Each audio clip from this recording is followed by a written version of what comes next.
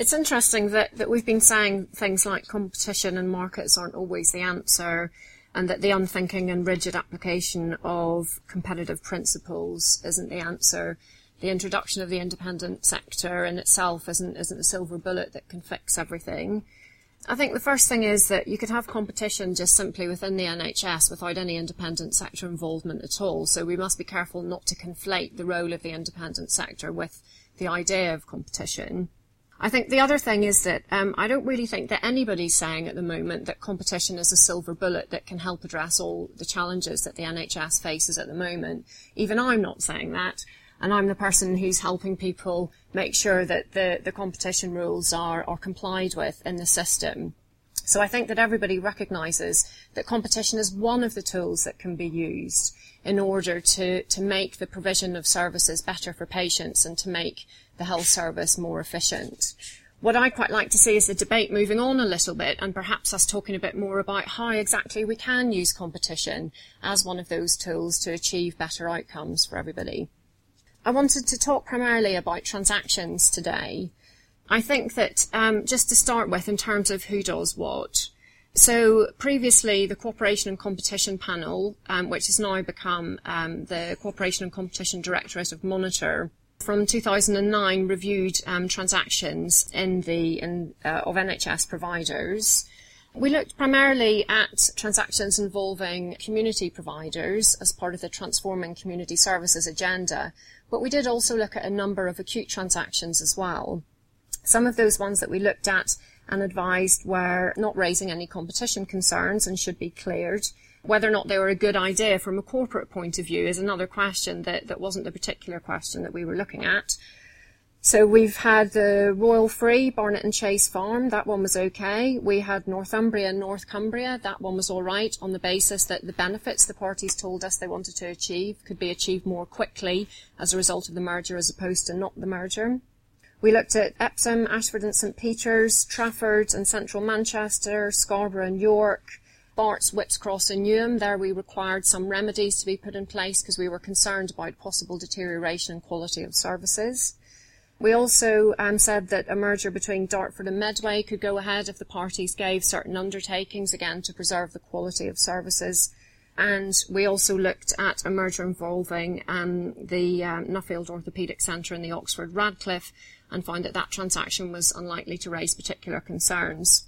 So the point of reading that list to you is just to say that not all mergers necessarily create competition problems.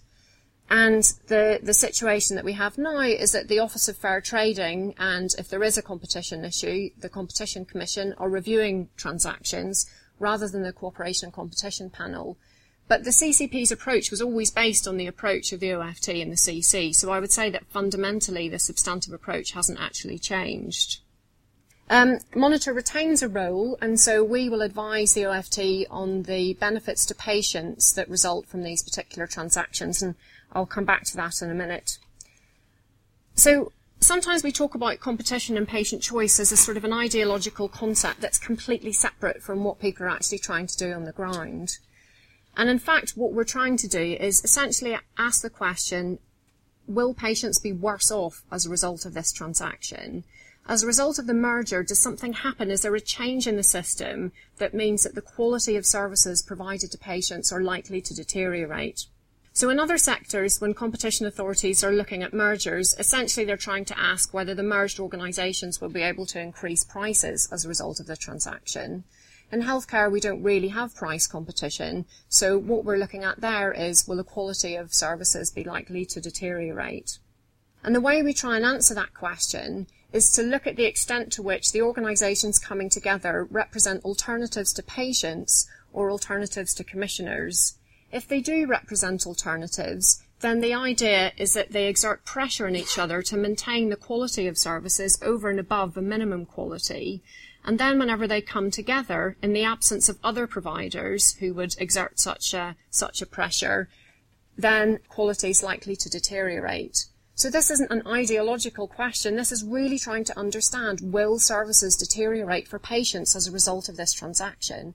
And essentially, In its provisional findings on the Bournemouth and Poole transaction, the Competition Commission has said that having conducted a survey of patients, having looked at patient referral patterns, looked at the strategic documents of the organisations concerned, that it predicts that there will be a deterioration in quality. In other words, patients will be worse off if that transaction goes ahead than they will be if the transaction doesn't go ahead.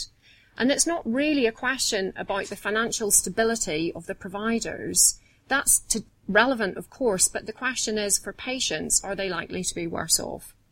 So one of the things that we do when we think that patients might be worse off is we look at any countervailing benefits that flow from these transactions, and then we essentially carrying out a weighing up exercise where we're trying to get a grasp on whether there are particular benefits from transactions that can only be achieved by those transactions that essentially outweigh the risk of the deterioration in quality that we've identified.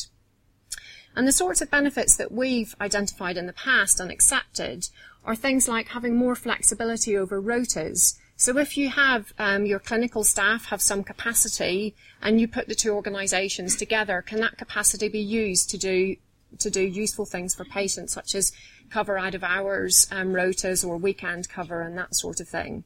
Or sometimes you have two organisations who provide slightly different services, and when you bring them together, they're able to provide a service that either of them wouldn't have been able to provide without working with the other one.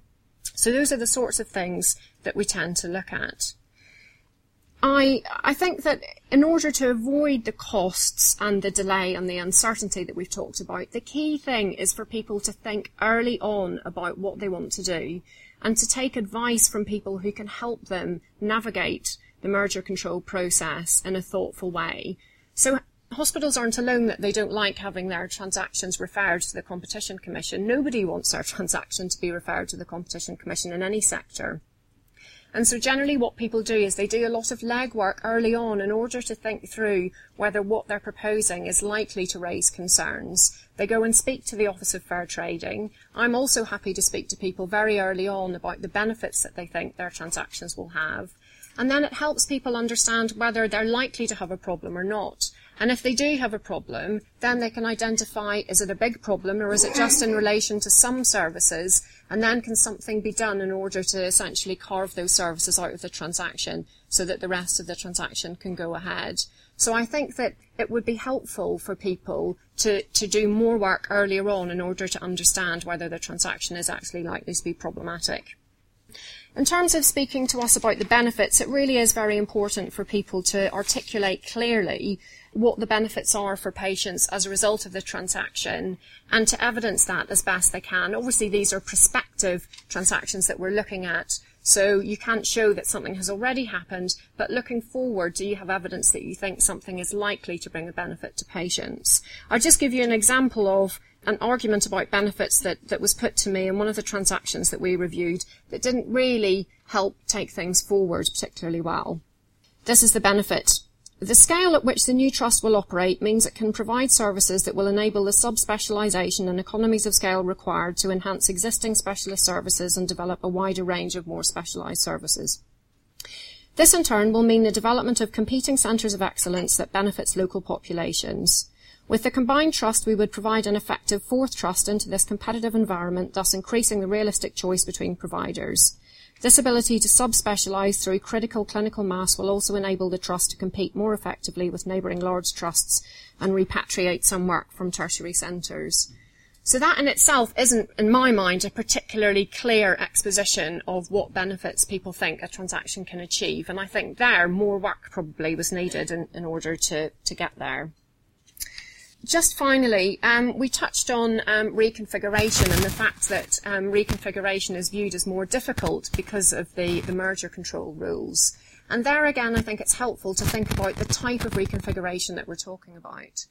So if you're talking about the reconfiguration of specialist services, where you need providers to be providing a reasonable volume of specialist services in order to be able to provide safe and high quality care, then I think organisations are able to speak to us and say there's clear evidence that a certain volume is required in order to provide this specialist service. And if we have one provider of this very specialist services rather than a number of providers, outcomes for patients will be better. So that sort of reconfiguration, I think, is less likely to be problematic because you can demonstrate why it's better for patients. But what tends to happen is then people say, we're putting these specialist services together and we'd also like to put other more standard elective services together as well. And there I think it can become more difficult to make those arguments around benefits. If the type of reconfiguration we're talking about is moving services from an acute setting into a community setting, and there's some transfer of the activities of organisations involved that triggers the application of the merger rules, then again, that's not very likely to be problematic because the provider of the community service and the provider of the acute service are unlikely really to represent alternatives for commissioners or patients before the merger takes place. So I think whenever we're thinking about reconfiguration, it's useful just to talk through exactly what it is we're trying to achieve and to think about whether the rules are likely to be problematic.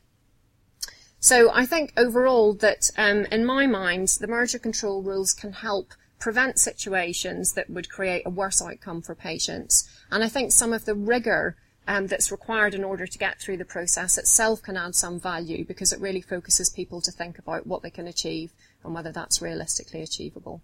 So I'll leave it there. Thank you very much.